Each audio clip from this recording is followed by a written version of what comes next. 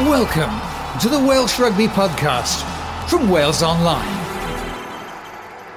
Hello and welcome to the Welsh Rugby Podcast from Wales Online, brought to you by Gulliver's Sports Travel. My name is Matt Southcombe and today I'm joined by rugby writer Andy Howell. Good morning, Andy. Morning, Matt. How are you doing? Not too bad. I just about warmed up after my trip down to Parc y Scalas a couple of days ago, but not too bad. It was a ferocious night down there. Before we go any further, I should remind you that you can subscribe to this podcast on iTunes. Go over there and search for the Welsh Rugby Podcast and you should find us, no trouble at all. Andy, we're at Rodney Parade. We'll get into it for the Boxing Day derby. What did you make of that? It was closer in the end and it looked like it was going to be at one point. That's right, yeah. The weather spot the game. Guess you had some of that weather, didn't you, out west as well? Weather spot the game. It was just it was loads of errors. The first half was all of the shot, the ball being spilled. Neither team were fantastic in the first half, and at times it was almost like watching a bit of a schools match. I guess people just chasing the ball around. Felt sorry for the people who turned up there. It was a near full house, and a lot of those people got soaking wet and were freezing as well. It wasn't a spectacle. Blues were too good for them, as we suspected beforehand. The Dragons are decimated with injuries in their back row, and when the Blues had Josh Navidi, Nick Williams, it was perfect for him, big man against perhaps lesser opponents, threw his weight around, and Ollie Robinson, so they did really well in the contact area. Dragons had a lot of the play mind in the first half because their scrum was dominant and penalties, but they didn't do a lot with the ball. They didn't actually against the Blues and against Newcastle. They haven't done a lot with the ball their last couple of matches. And then in the Blues scored a try, didn't they? Some good play by Owen Lane, the youngster. Broke a tackle from Gavin Henson. They scored a try, scored another in the second half. Great work by Matthew Morgan. Stood up Ashton Hewitt, fastest man in Welsh rugby. Got on the outside of him and then flipped the ball on for the sub, Tom James, to score. And the game was over. It was... they were scored 22 points. Game was over. Needed one more try for a bonus point. The Blues thought they'd bound to get this bonus point, but typical perhaps of the Blues, lack a bit of a killer instinct, took their foot off the gas, let the Dragons back in. They scored a couple of they scored a couple of tries. 22-17. Another few minutes. You wonder what would have happened. So they were hanging on. So anyway, 55 minutes of the game were poor. The remainder of it was it did break into a decent game, but the weather, we must say, mitigating circumstances, the weather was awful. Based on what you said, we had a chat, I think it was probably 2 weeks ago, maybe slightly longer, when Ollie Griffiths was ruled out with his second injury in the last few months, and we talked about whether or not it could be the kind of injury that derails their season, given how well he's been playing. Obviously he's captained them a few times. Based on what you were saying in the back row then, was he a guy that they missed in particular? Yeah, they missed him, and of course they missed Nick Cudd as well, didn't it? He was out for the season. He got injured in pre-season. So yeah, they missed them.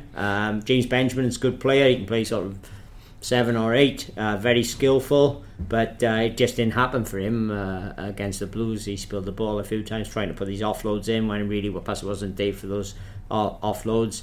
And they got a really young kid on a blind side in Aaron Wainwright, and they had James Sheeky, who was playing for Cardiff RFC early in the season, though he did quite well at number 8. They're missing Lewis Evans as well. He hasn't played much this season because of injury. His experience, ex-captain, and they needed a big number 8. That's why they signed Ross Moriarty for next season. So they're a bit light in the back row against good teams, and it's so hard then to win, to steal the ball on the floor. And or slow the opposition ball down. Really, the Blues were well in control of that game, apart from the scrum. So, if you're losing the battle in the back row and you're losing the breakdown consistently, it becomes very difficult for your backs to start firing. Gavin Henson didn't have the best of afternoons, I think it's fair to say. Perhaps that was a result of what was going on in the back row, but a few of his mistakes came in defence, which was quite alarming as well. It led to the tries. Yeah, well, he missed Owen Lane went straight through him, That was for Summerhill's try. For Summerhill's try, the first try. Yeah, he finished that well, man. They finished that well. Lane went through Gav tackled him and he broke his tackle. Yeah. And then he got himself hopelessly out of position for Ray Lilo's try in the second half, which was the killer score. He didn't get a hand on him. It was and plus as well that he had his first pass, I think, almost of the match was intercepted. Bruce nearly scored from that, and he had a drop of 22 charged down. So no, he didn't have his greatest game. Knowing Gav, he'll be very disappointed in his performance, and I guess if he plays against the Ospreys on New Year's Day, he'd be looking to put it right against another of his former teams. I remember when he signed. There were things being said about when he has a good day, the Dragons are likely to have a good day, and when he has a poor day, it's probably going to reflect on the rest of the team. Was there anything of that you saw at Rodney Parade, or was it just other things that went wrong on the day for the Dragons as well? Yeah, there were other things. I think the weather conditions obviously weren't conducive to attacking rugby. You're only limited what you can do with the ball, really. It's hard to throw massive passes, isn't it, and stuff. And of course, what was happening up front with the breakdown, it was really stop-start match. The first half, there was a lot of injuries. It was scrappy, and because of the ball, people were knocking on, and also there was a lot of scrums. There was a lot of penalties in the match. Many of them awarded at the scrum, so it was really stop-start, low-speed stuff. It's hard there wasn't much rhythm in the game, so if you're a back, you want to get rhythm in your play, don't you? You want plenty of ball, rhythm, and getting people running off you and all, but Dragons found it difficult to do that. Talking about the scrums then, obviously, particularly in the first half, they were a pretty big part of the game. Bradley Thayer went off with the yellow card, so the Dragons got the upper hand in that fast in the first half, then it sort of levelled out as the game wore on. They had Nicky Thomas in the first half, didn't they? He was, 23? According to Jason Strange, Wales under-20 coach, he was the best prop in the world at that level at the World Cup in 2013 when Wales finished runners-up. He was with the Ospreys.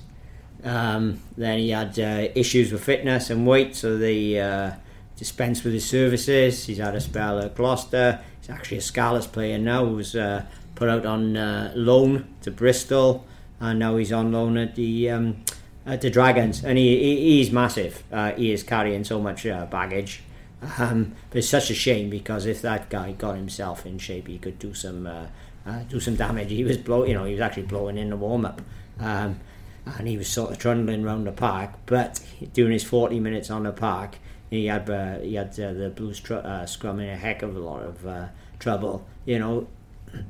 There's so much, he could make so much money out of his career as a rugby player, maybe play for Wales at the highest level, or if he got himself fit. I mean, Adam Jones, didn't he? He had to, though I've never seen Adam as big as Nicky Thomas. Adam had to get himself in shape. Captain read a riot act of him on a couple of occasions. And another Welsh prop, who was perhaps the most talented prop of all, who never really made it, even though he went on a Lions tour and that. But again, because of fitness and issues, and perhaps not looking after himself on the nutrition front, was Darren Morris. He was one of the most talented rugby players you would see. But so I feel, I hope that Nicky's Thomas doesn't go the same way. He's in the last chance saloon year now. He's I think the Dragons going to would sign him for next season if he proves himself over the next few months. But he's got to shape up. And at the end of the day, Bernard Jackman, Dragons, they can say all the right things. They can tell him he got to do this and all, but he's got to want it, hasn't he? Let's talk a bit about the Blues then. Owen Lane is grabbing a few headlines, and a lot of people are talking about him at the moment. Got man of the match at Rodney Parade. What did you make of his performance? Just mentioned that he set up Summerhill's try, but I must admit I've not seen a lot of him, so I can't really pass judgment. Yeah, I've seen for Wales under 20s, and he's quite a squat player. He's powerful. In a sense, Scott Gibbs sort of build, perhaps a bit slimmer, but same sort of thing. Very powerful, strong hips and that. Can bump people off. He's got a bit about him. What I liked about him as well, he went looking for work. Came off his wing a lot. I think he's played centre a lot, really. So maybe he's a centre. He's been playing on the wing recently. Came off his wing, looked for work, and he hits the ball hard and he can do some damage. And he got a bit of footballing ability about him as well. Because when he when he bumped off Ensign, then he looked to offload. Some players would have just got white line fever and gone for the line there themselves. So I think he's certainly one to watch. He's got the stamp. He could really do. He could make. He should. He should come through. I would have thought. One man who I don't want to throw you in the same basket as me, but I think you might have agreed with me at one point. One man I wrote off at the Dragons was Saro Pretorius, given the noises that are being made about this. Obviously there's Rodri Williams coming in next year. There's going to be too many scrum halves, and I figured, seeing as he hadn't been involved as much, that he would be the one that would probably ship out. But made an impact when he came on. Is it fair to say? Yeah, but I still think he'll be at Dragons next season. Yeah. He made impact when he came on. He always makes an impact, doesn't he? I think he's a good player, Pretorius, and I think when he plays, he adds something to the Dragons. Which, funny enough, Rodri Williams is quite similar to him in a sort of a sniping type player, sharp, looks to run and looks to break the defence. Pretorius does that, but unfortunately, there's this sort of, I call it misconception that Pretorius is better as an impact player off the bench. The opposition's tired. No, well, I don't buy that, because I've covered a lot of Dragons matches since he's been there, and he has clearly been their best scrum half since he's been there. And I just think it's madness. You waste a person of that talent by having him on a bench for 50, 60 minutes. He can, and when he's playing, they get more tempo in the game, which is what they did get in that last quarter an hour, 20 minutes. And because he provides a lot of that tempo, because he is so sharp. Didn't they replace Barbos, who was supposed to start with Charlie Davis, as opposed to promoting him from the bench? Yeah, because the very reason I've just said, because they don't see Pretorius as a starter. They see him as like a finisher.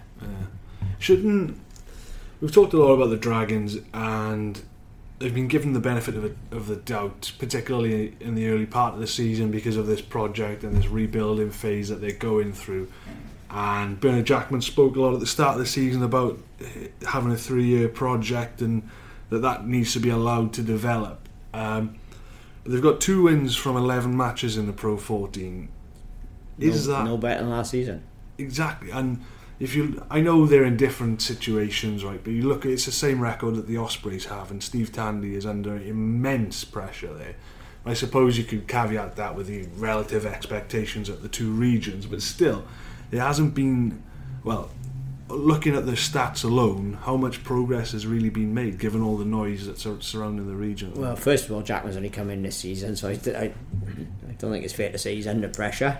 No, it's a project, and really the proof will be in the pudding. Will be next season when they bring in the cavalry, and let's see how good they are then. Yeah. On a pitch, there's I think there's probably there's certainly more about them, and I would say that the players are definitely fitter, and they keep going for longer in games, and there's a lot more and I would say there's more determination throughout the camp. So I think it's mentally they're a lot stronger than they were last season, and they clearly believe in what's going on there behind the scenes. The squad I'm talking about there. Where their problem has been now is these back row injuries. It started, didn't it, before the season when Jackson had a horrific accident, because he was a number 8. It was the sort of number 8 they needed, and really had one this season. Now when you lose Ollie Griffiths, Cudd, Lewis Evans, and a few other boys have had knocks as well. I think it's a bit of a struggle. But Jackman did say that they were targeting this period when they got all these home games in December and January, and this is the time to get some wins and all. Well, they haven't had a win yet, have they? At home, they drew with Ulster, which was probably their best performance of the season, because it was a really good Ulster side that came there. Since then, they've lost to Newcastle, and now they lost to the Blues, and they'll be underdogs against the Ospreys. Alright, then let's move on to talk about the Ospreys and the Scarlets game. 12-9 win for the Scarlets. Before we discuss this, I know you had bad weather at the Dragons, but I'm going to claim the weather was worse down west because I was there.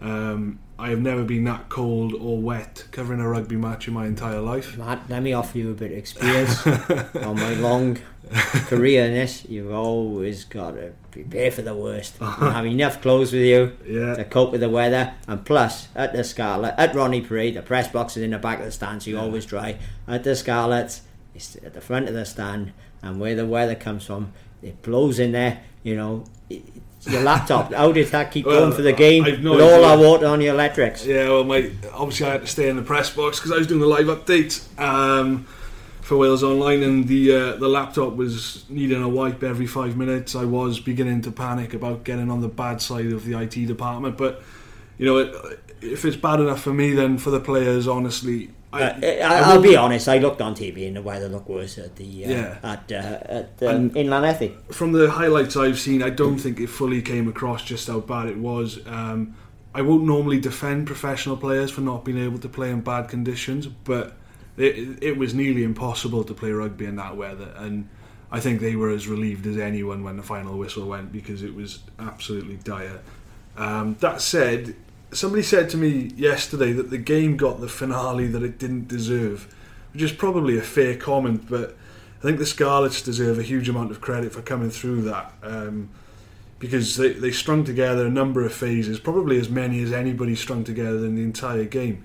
And Patchell came on, had a bit of influence, threw like a 25-metre pass out wide during that phase, which was, you know, in that weather was impressive. Scott Williams with a little chip across to Josh McLeod, and then as that kick was coming across, I thought he's got no chance of taking that because there have been so many drop balls in that game. He took it, and I thought if he catches it, he's going to have to stop, and then there's no way he's going to break the tackle. He caught it and powered through the tackle, and it was a very impressive try given the conditions. So I think they need, and I must say after that, it was absolute chaos in the stadium. The crowd went absolutely bonkers. Apparently there were some fans who'd seek shelter inside, and it was going mental on the concourse as well. And you know, it was a great atmosphere, and it was good to be down there despite the fact that I couldn't feel my face. I thought that the Scarlets managed that latter part of the match to steal it, because that's what they did. They stole it really. That they managed that really well, and kept their composure and patience, and they did. They superb out of the way they won the match. However, I thought the Ospreys probably, I wouldn't say had it in the bag, but the Ospreys had probably perhaps done enough. But the key moment for me was why they take off Dimitri Arip. They brought forward. You're playing in those conditions again. The ball in play time must have probably been down. Or the quickest match. Not the quickest match. They kept Nicky Smith on all match on the other side. Ospreys had some ascendancy in the scrum with Mr. Arip on there, and then they take him off 10 minutes to go. Weaken their scrum, what happened then? They give a free kick and a penalty away, which was the reason the Scouts were able to put him under pressure, and you ended up playing in the Ospreys 22. Why do coaches take players off? They say 23-man game. Well, Sir Graham Henry, one of the greatest coaches of all time, in the last couple of months, he said it's just too many substitutions. Coaches make changes by the clock, and for the sake of it, he said only two players run excessively in a match as a scrum half and the open side flanker.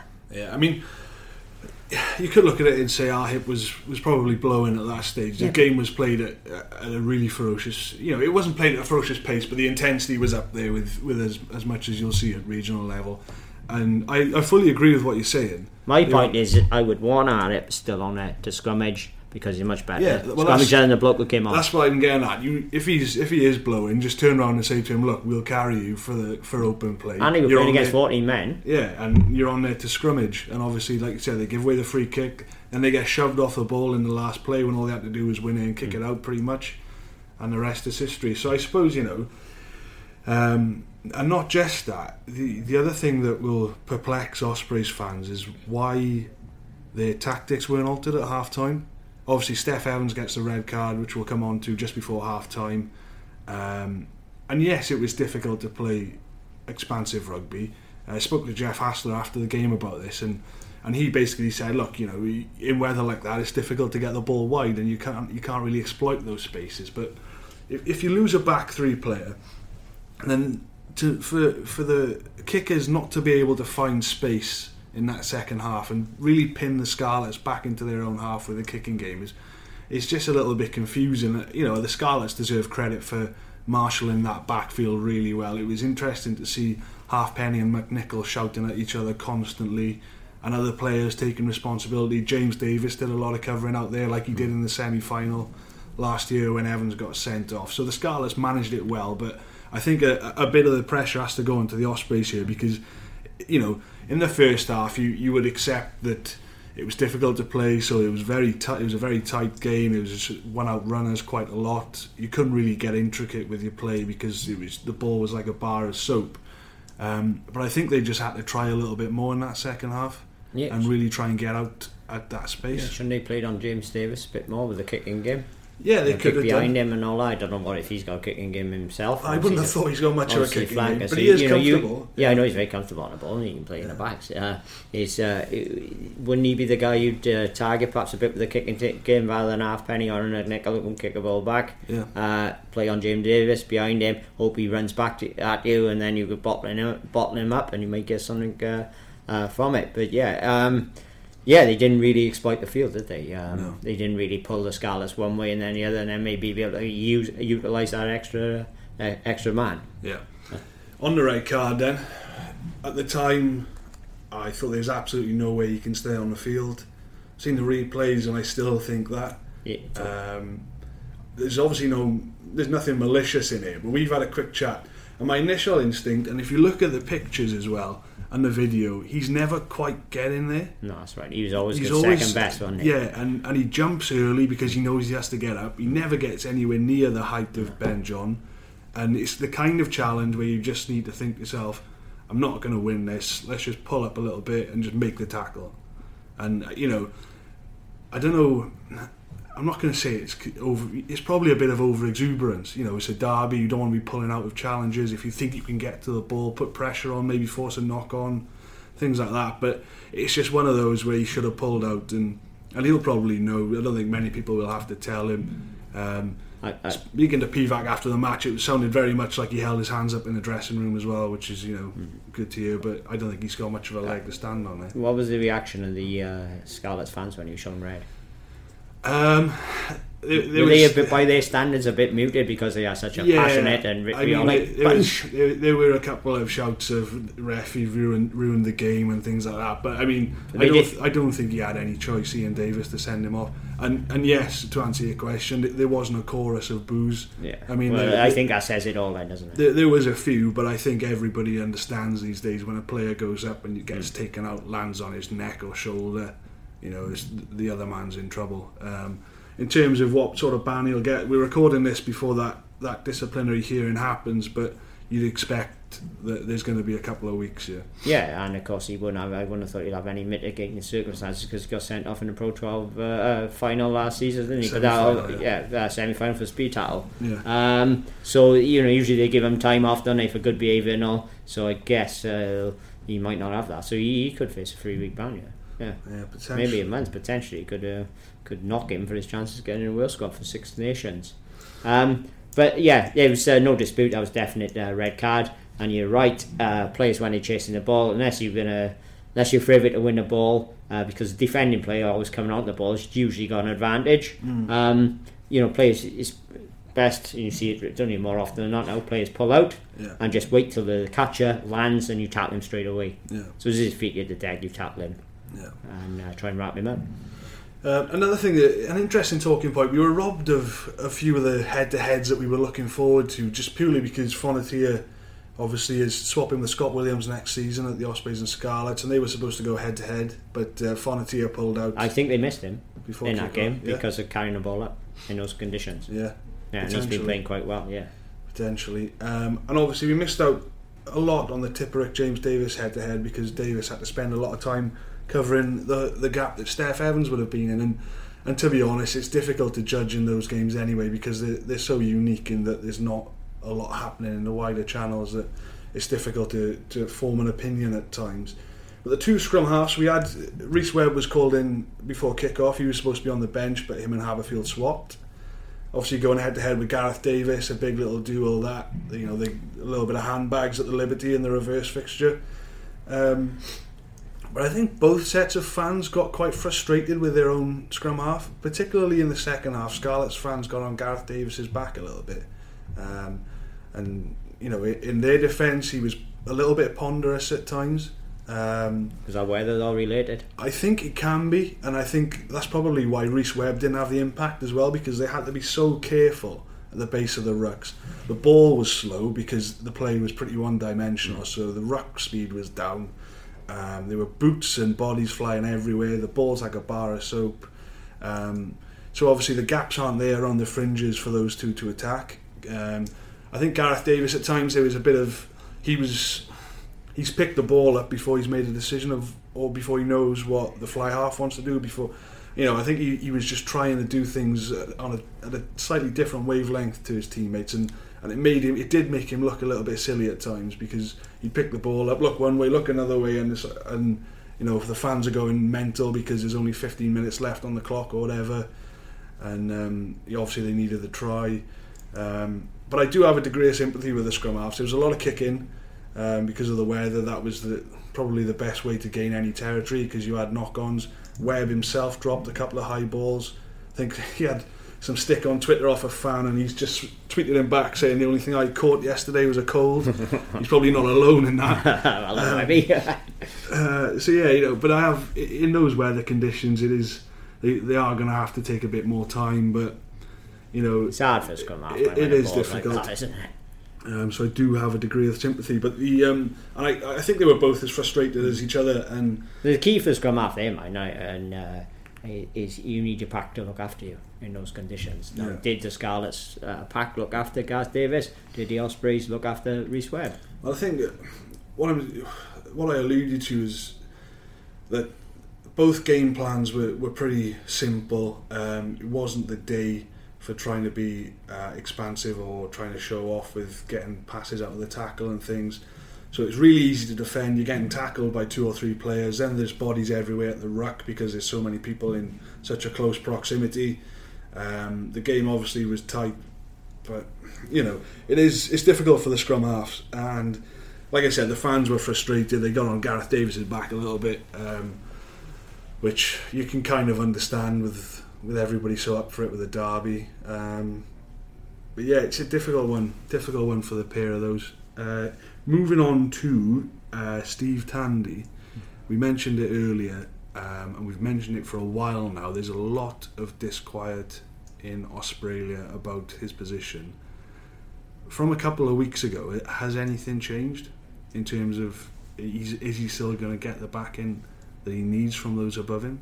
Well, I think they've said they're backing him, and they've given him an extended deal. So they've really put their cards on the table. We're saying Steve Tandy's our man. I think the pressure eased a touch. Perhaps not so much from fans, but from the media, because they did the double over Northampton Saints in Europe. And if they hang on against the Scarlets, that would have been good for him. Now he needs Ospreys. Now they need to beat the Dragons though, to keep it off him. And then they've got that Champions Cup. They're still in with a chance of qualifying. If the Ospreys could somehow get out of their group, of course, then the pressure really eases on Tandy, doesn't it? Irrespective of their position in the Pro 14, their conference. He, as well, is being given a budget, signed players for next season. So in a sense, they've been competing with the Dragons. So they're bringing in some people for next season. So the board have clearly decided that Tandy's our man. Rather than change the coach, which might actually be the cheaper option and keep most of the same players, they decided to go for the more expensive option, which is keep the coach and change quite a few players. So there's going to be people in and out. The Ospreys, but of course they record Pro 12 champions along with Leinster, 4 titles each, but they haven't won. I don't think it's 2012 is it, their last title. It's a long time ago, isn't it, for like a big region like that. Not only that, I mean they were in the playoffs last year, and this year they've only won 2 games in the league. You know, it's difficult for fans to deal with that. Yeah, it's dumbfounding, isn't it? When you look at their records, same as the Dragons, yet the Ospreys squad is so much better than the Dragons. Yeah. And it's just a great mystery how they perform so badly and their results, because their squad is so strong. They should be doing a lot better than they are. Alright then, let's have a look at the games coming up on New Year's Eve. Obviously the Blues... Let me just mention one other thing, Matt, on the Pro 14, that I watched a recording of that Leinster derby. Okay, the weather was better over there, was windy and all, but I'd advise anyone who can get access to a recording of that game to watch it, because that was a fantastic game of rugby. There's some absolutely wonderful tries in it, and the intensity and the organisation and the physicality was played with, and how enterprising the teams were. It was a joy to watch. Alright then, and let's talk about some other games we're going to be watching soon then. New Year's Eve, as I said, Scarlets go to the Blues, 3:15 kick-off. Wayne Pivac has been talking about the pitch at the Arms Park again. He's not backed down on his original comments. He said he's not going to risk players who are carrying leg or foot sort of niggles. He said he named Aaron Shingler as having a problem with his foot, and said he's not going to put Samson Lee on that pitch with the problems he's been having with his Achilles. It's an interesting one, but it's not a new issue, so I'm a little bit confused as to why he's brought it up. Why it's an issue now is because he's gone public on it, isn't it? A lot of people, there's been a lot of disquiet since they played that pitch. It's been disquiet from some of the Blues players, particularly how hard it is on the legs, especially for some of the older guys. I don't think people really like. I don't think you'd want to be training on that pitch every day, put it that way. And so it is tough on the legs. It's I think Pivac, he's an honest bloke. I think he was just asked about what's his plans for team selections for the over this period, and he just come out and said, "I'm not going to pick some of not to risk some of those players on that pitch at the Arms Park." I see Rhys Patchell, when he was playing for the Blues, he suffered a serious injury. He let for a ball, caught it when he landed, went over on something, and I remember Alex Cuthbert running in a game, no one was near him. He ran, his foot slipped, caught his studs, nodded his ankle, and was out for quite a few weeks. So they have had injuries on that pitch. Of course, the Blues would argue that perhaps there's no more injuries on their pitch than on any other pitch, but it's certainly I can understand what Pivac is saying. For your Shinglers, Samson Lee with his Achilles problems, would you want him risk him pushing at the scrum on that pitch? Plus, of course, they've got a game, haven't they, a few days later, and then they go into Europe as well, and they want Shingler and all for Europe. On a more positive note, from a Blues point of view, the game's sold out by the looks of things. Yeah, it's great news. And it's been a similar story across the board. There's a big crowd at the Dragons. I think it was there was over 14,000, if memory serves me right, at Park Scarlets. Wonderful. So it's great to see the crowds rocking up for the Welsh derby, despite the weather. Yeah, and this is why the Christmas derby is so important. Some people say, they shouldn't be playing over the bank holiday period. No, well, ridiculous. It's an entertainment business, it's show business, and this is when you get the punters through the gate. Is when you have giving the public something to do over the holiday period, and you never know, maybe some of them will come back and enjoy it and come back for more, which is what we want, isn't it? So I think it's great, always fantastic, when you see a full ground and the atmosphere. Come on, bring it on. Scarlet's favourites for this one, or do you fancy the Blues? I fancy the Blues. Do you? Yes, I do. Based on what? Based on, well, you said the players who Shingler, a few other lads might be missing from the Scarlets, and the Blues. Let me think. I don't think they picked up any injuries at the Dragons. You got like Tom James may start this week. A couple of other boys could come in as well, and I think the Blues will be right up for it.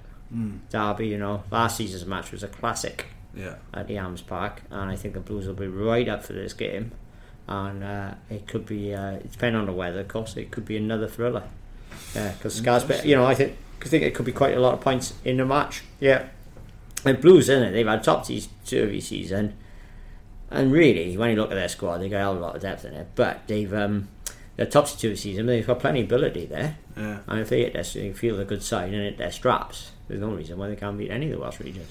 So you're saying it depends on which Blues team turns up? Yeah, but it don't mind. I expect the Blues to turn up. Apart from at Sale away in Europe, Blues tend to turn up in Europe generally, and they tend to turn up for derbies. Okay. You remember what they did to the Ospreys last season on Judgment Day? Yeah. You know, you got Gaz Danscombe back there as well now, calling shots at outside half. You know, he controls the game well. He's a good player. Yeah. And Thomas Williams, a scrum half, he's a player always. You know, he continues to impress me. I don't know if there's anything in it, but he always seems to have a good game at home as well. Quickening, nippy, fast Thomas service. Williams, Yeah, he's got fast service. He's sharp. Yeah. Sharp. He's a good player. He's I certainly just one don't to know watch in the future. whether there's anything in it, you know, in terms of the pitch. There's always good conditions for him to snipe and run. He's quick and he's nippy. Yeah, Maybe there's something in that. I don't know. But I never see him have a bad game. Really. yeah, at he's quite a big. so. He's quite a big bloke as well, mate. He's more of a Conor Murray sort of build, I'd say. Maybe a bit shorter, but he's very sharp. Still got time to fill out as well, hasn't he? I know Gatlin. I've been looking at him for about three years. Of course, he had a serious injury, but he's one who could force. You know, big derby year now. Again, he could force his way into Wales squad for the Six Nations. All right, fair enough. On to the Dragons then. They got the Ospreys, both obviously looking to bounce back off defeats. 25-6 kick-off at Rodney Parade, that one. But there's a couple of injuries that are going to affect this potentially. Hallam Amos limped out of the ankle, he won't be playing game, and Dan Evans came off early on in the Scarlets game. That was a nasty collision on the far side. I think it's a dead leg that he's got. He didn't look great either. I can't see. It's just a shame he came off as well, by the way, because I thought he actually started the game, you know, continuing the form he's been showing in recent weeks. And he was right up for it, wasn't he? So yeah, you know, it's a shame for him. I can't really see, you know, if you see someone coming off in the first 10 minutes, it's normally a pretty significant injury. So I can't really see him coming back. So we've got a couple of injuries there. So there may be a few changes. Obviously, Ben John, I don't think he's going to be involved this week because of his head injury from that collision with Steph Evans. So you're likely to see Hanno Dirksen come back for that. Fonatia may come back into the mix, although Ashley Beck did make a very good break and looked fairly decent with the limited chances that he had. He's a good player, Ashley Beck. You just think the main issue is around Sam Davis, I think, and Dan Biggett. As we were driving down to Llanelli, I thought surely they've got to be thinking about putting Bigger in at 10 today. Like they did with Webb. Just because of the conditions, because I thought that, you know, as a fly, even over things I've said recently, they need to stick by Sam Davis and all. Yeah. If I'd been Tandy, I would have changed Webb, brought him in, I would put Bigger in as well in just those conditions. Yeah, it was a day for Dan Bigger, wasn't it? But in fairness, Sam Davis actually played quite well. And if you're not going to change the half-backs or the fly half, in the build-up to that game, obviously they've stuck with Sam Davis for a few weeks now. I don't think you can really drop him off the back of that performance. Yeah, how did Bigger go at full-back? Didn't really have much of an influence on the game, to be honest. Not that, you know, he came in at first receiver a lot, as you might expect, but I mean, well, I've seen him play full-back in the past for the Ospreys, and he played very well. He looks a pretty good full-back. He doesn't give you. He's not a running threat, though, is he? No, but he comes in, doesn't he, and he does a bit of a playmaking role, and he organises and but stuff. But in fairness, like you said, you know, game. The game wasn't built for second playmakers. It just wasn't there. Well, it'll be interesting now against the Dragons, who's a fullback. If Dan Evans is not fit, will they just shift Sam Davis back to fullback? He's played there a lot, or will they actually pick Bigger at starting at 15? It's a big decision, isn't it? Because of the future of the Ospreys next season. There's no Dan Bigger, so should you put your should you carry on with Sam Davis then at number 10 and just play Bigger at 15, or will Sam Davis yet again be shunted somewhere else to accommodate Daniel? I mean, whoever's there is going to have to be given licence to be more expansive than they have been.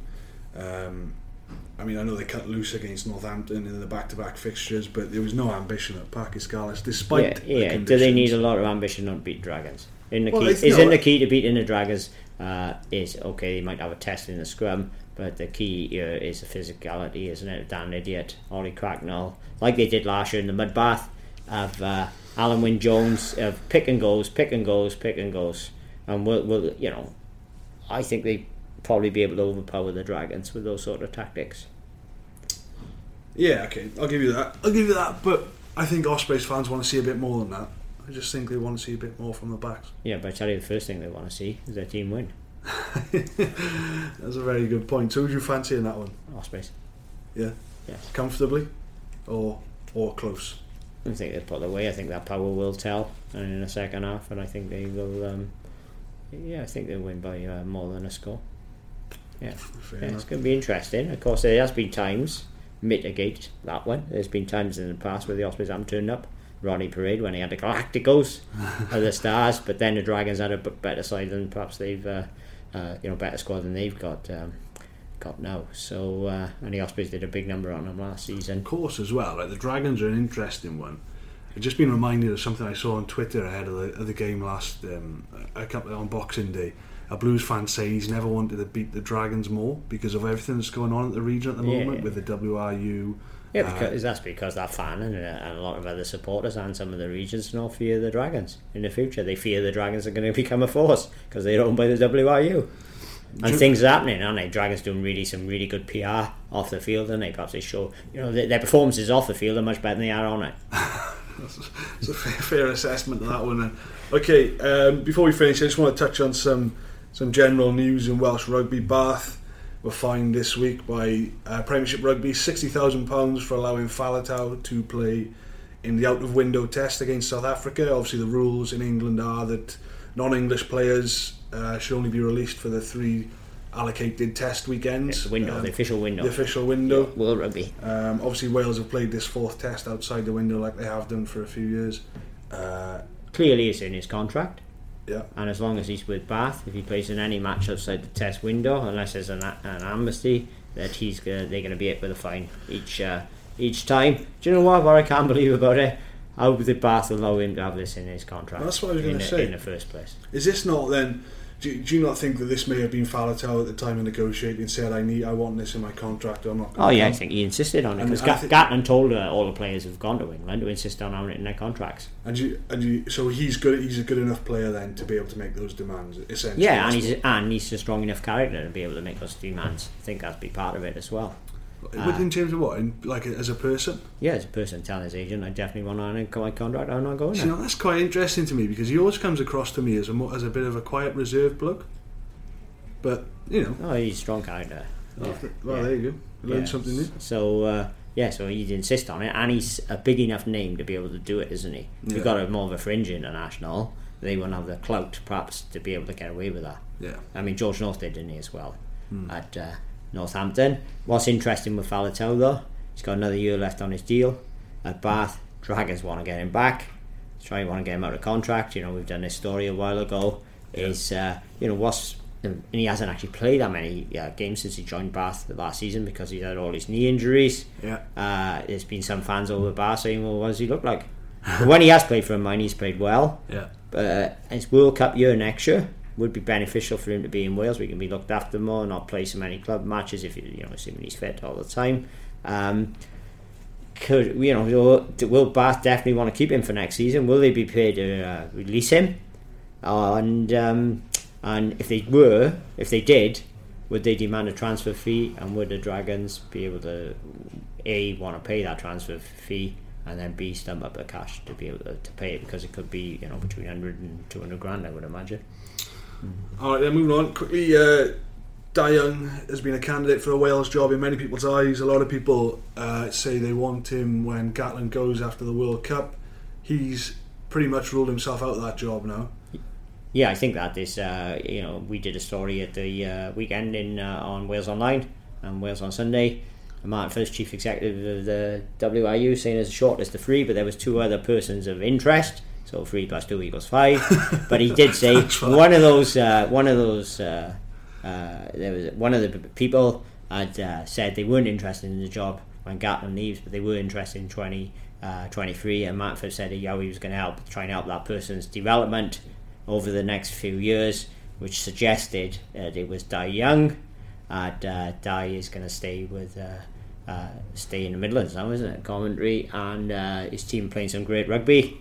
And so he's ruled himself out of 2023. Whoever comes in 2019, they might have to do a bit of a rebuilding job, mind. There's going to be quite a few old boys in that team. So I think that Dai's enjoying what he's doing, and I don't think he would have got the job probably in 2019 anyway. Looks like one of the New Zealanders, a few of the New Zealanders in it, Dave Rennie, Chris Boyd and Wayne Pivot actually, probably the front runners. So They is quite a clever bloke, and maybe he's thinking, well, better off waiting till 2023, and hopefully he's going to develop more and more doing a coach during that period, and Wasps are going to start piling up the trophies. Perhaps. Just finally then, Jamie Roberts was on BT Sports Rugby last night. Great show from those guys as always. He's discussing his future. Obviously he's got a lot of options. He's out of contract at the end of the season. There's been talk of him going to Japan, although he put those rumours straight last night. Sort of said he was asked if he'd fancy Japan, and he said something like, yeah, be open to it, kind of thing. So it's not a dead set he's going to Japan. He was asked about returning to Wales. He said, yeah, potentially all my options are on the table, kind of situation. So where do you think he would be? Where can you see him ending up? What's he suited to? I mean, he's the kind of guy, he was one of the first ones to go to France. Yeah. He was, he's not afraid to go to new cultures. No, talked about how much he loved the experience of going abroad. I mean, he's a really bright, as we know, he's a really bright guy, isn't he? And he's worldly wise, and he loves all those experiences, and he's a Welshman who can, who can, settle abroad, perhaps wouldn't suffer from home sickness, and he's had those experiences in Paris and in London now. I think he could end up back in Wales. Yeah. And I don't know this for certain. I don't know. This is not based on anything certain I've been told or any information I'm privy to. It's just your gut feeling. My gut feeling is that I know last season, though last season there was a different regime at the Dragons then mine. I was told last season, was Jamie Roberts, born in Cumbraen or something, so it's got links with Gwent about him. Now I don't know what the new regime of Bernard Jackman thinks of Jamie Roberts, but I wouldn't entirely discount him going to the Dragons. However, the only reservations I have about Jamie is how much club rugby does he play. He's when he was at Racing and at Harlequins, now with Harlequins he's perhaps playing more because he's not involved with Wales, but Jamie's had a lot of injuries over the years, so he's missed a lot of rugby. Would he be there for then a value for money signing? How much can they get him for? Yeah. Is this but the other one I would definitely not rule out is him going back to Cardiff Blues. He was very emotional when he left the Blues. Yeah, he was, wasn't he? He was about it. Same reservations though, how much would they get out of him as him playing rugby, but he is the type of signing Peter Thomas loves. Peter Thomas, Jamie Roberts, Sam Warburton, big names. Gethin Jenkins, don't forget they got him back from Toulon, and he went to Gethin, failed to settle over there as well. Jamie Roberts, great guy. Wales, Lions, Cardiff Blues. You could see I could see Peter Thomas. You can. Perhaps irrespective of who's running the rugby operation at the Blues, Peter Thomas saying we want to get Jamie back. I can see it happening. Alright, then we leave it there for now. Obviously, as we mentioned, we got Blues v Scarlets New Year's Eve at 3:15pm, and myself and Andy will be at the Dragons v Ospreys at 5:35pm. We'll be celebrating New Year's Eve down at Rodney Parades. Yes, we certainly will, Matt. Yeah, I'm going to wrap up warm for now and learn my lessons from the Scarlets. You won't have to worry about the rain in the stand though, Matt, but you need to wrap up warm if the wind is whipping off the River Usk. There you go. This is why, you see, I'm always learning from you, Race. And obviously, as we mentioned, those games, we'll be covering the build-up to those matches, the live updates, and you'll get all the match reports and reaction on Wales Online.